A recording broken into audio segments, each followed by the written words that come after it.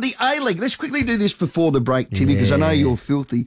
The A-League, in their wisdom, have made what I think is a massive mistake. They've locked in their grand final to New South Wales for the next 3 years. Have a listen to Perth Glory's owner, Tony Sage. We had 57,000 at the grand final against Sydney, the highest on record. The next two were Brisbane against us in Brisbane against Central Coast. So I just dread to see if it's going to be a Adelaide versus Brisbane or a Perth versus Wellington grand final, how many people would turn up in Sydney. I called the 2016 grand final win at Adelaide Oval with Don Bernardo and Darren Burgess back then. There was 50,000 there. It was special. That was special. So imagine if the Reds make the finals this year and they finish top, they get to qualify, it won't be at Adelaide Oval. That is an absolute bloody disgrace, A-League. You're an absolute joke.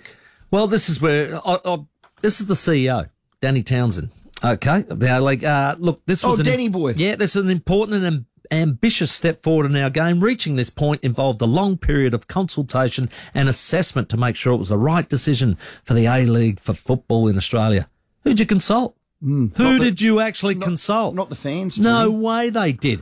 What it reeks of for me, Rowie, we saw Dan Andrews and the Victorian State Government take on the sponsorship for the Diamonds. Yes, we did. So, no, they will get all the premium games in Melbourne, right? Yeah. This is another thing. New South Wales State Government taking this over, going to have three of the next three grand finals there. Who knows if it continues on after that? Because they obviously paid for it. 8-figure fee. Here we go. So it's money talks. This is what we're talking about. SA, on the other hand, South Australia. Gather round. Who goes to that? Everybody. The Velo 500. Who can come to that? Everybody. What about Live Golf? Who wants to go to that? Anybody?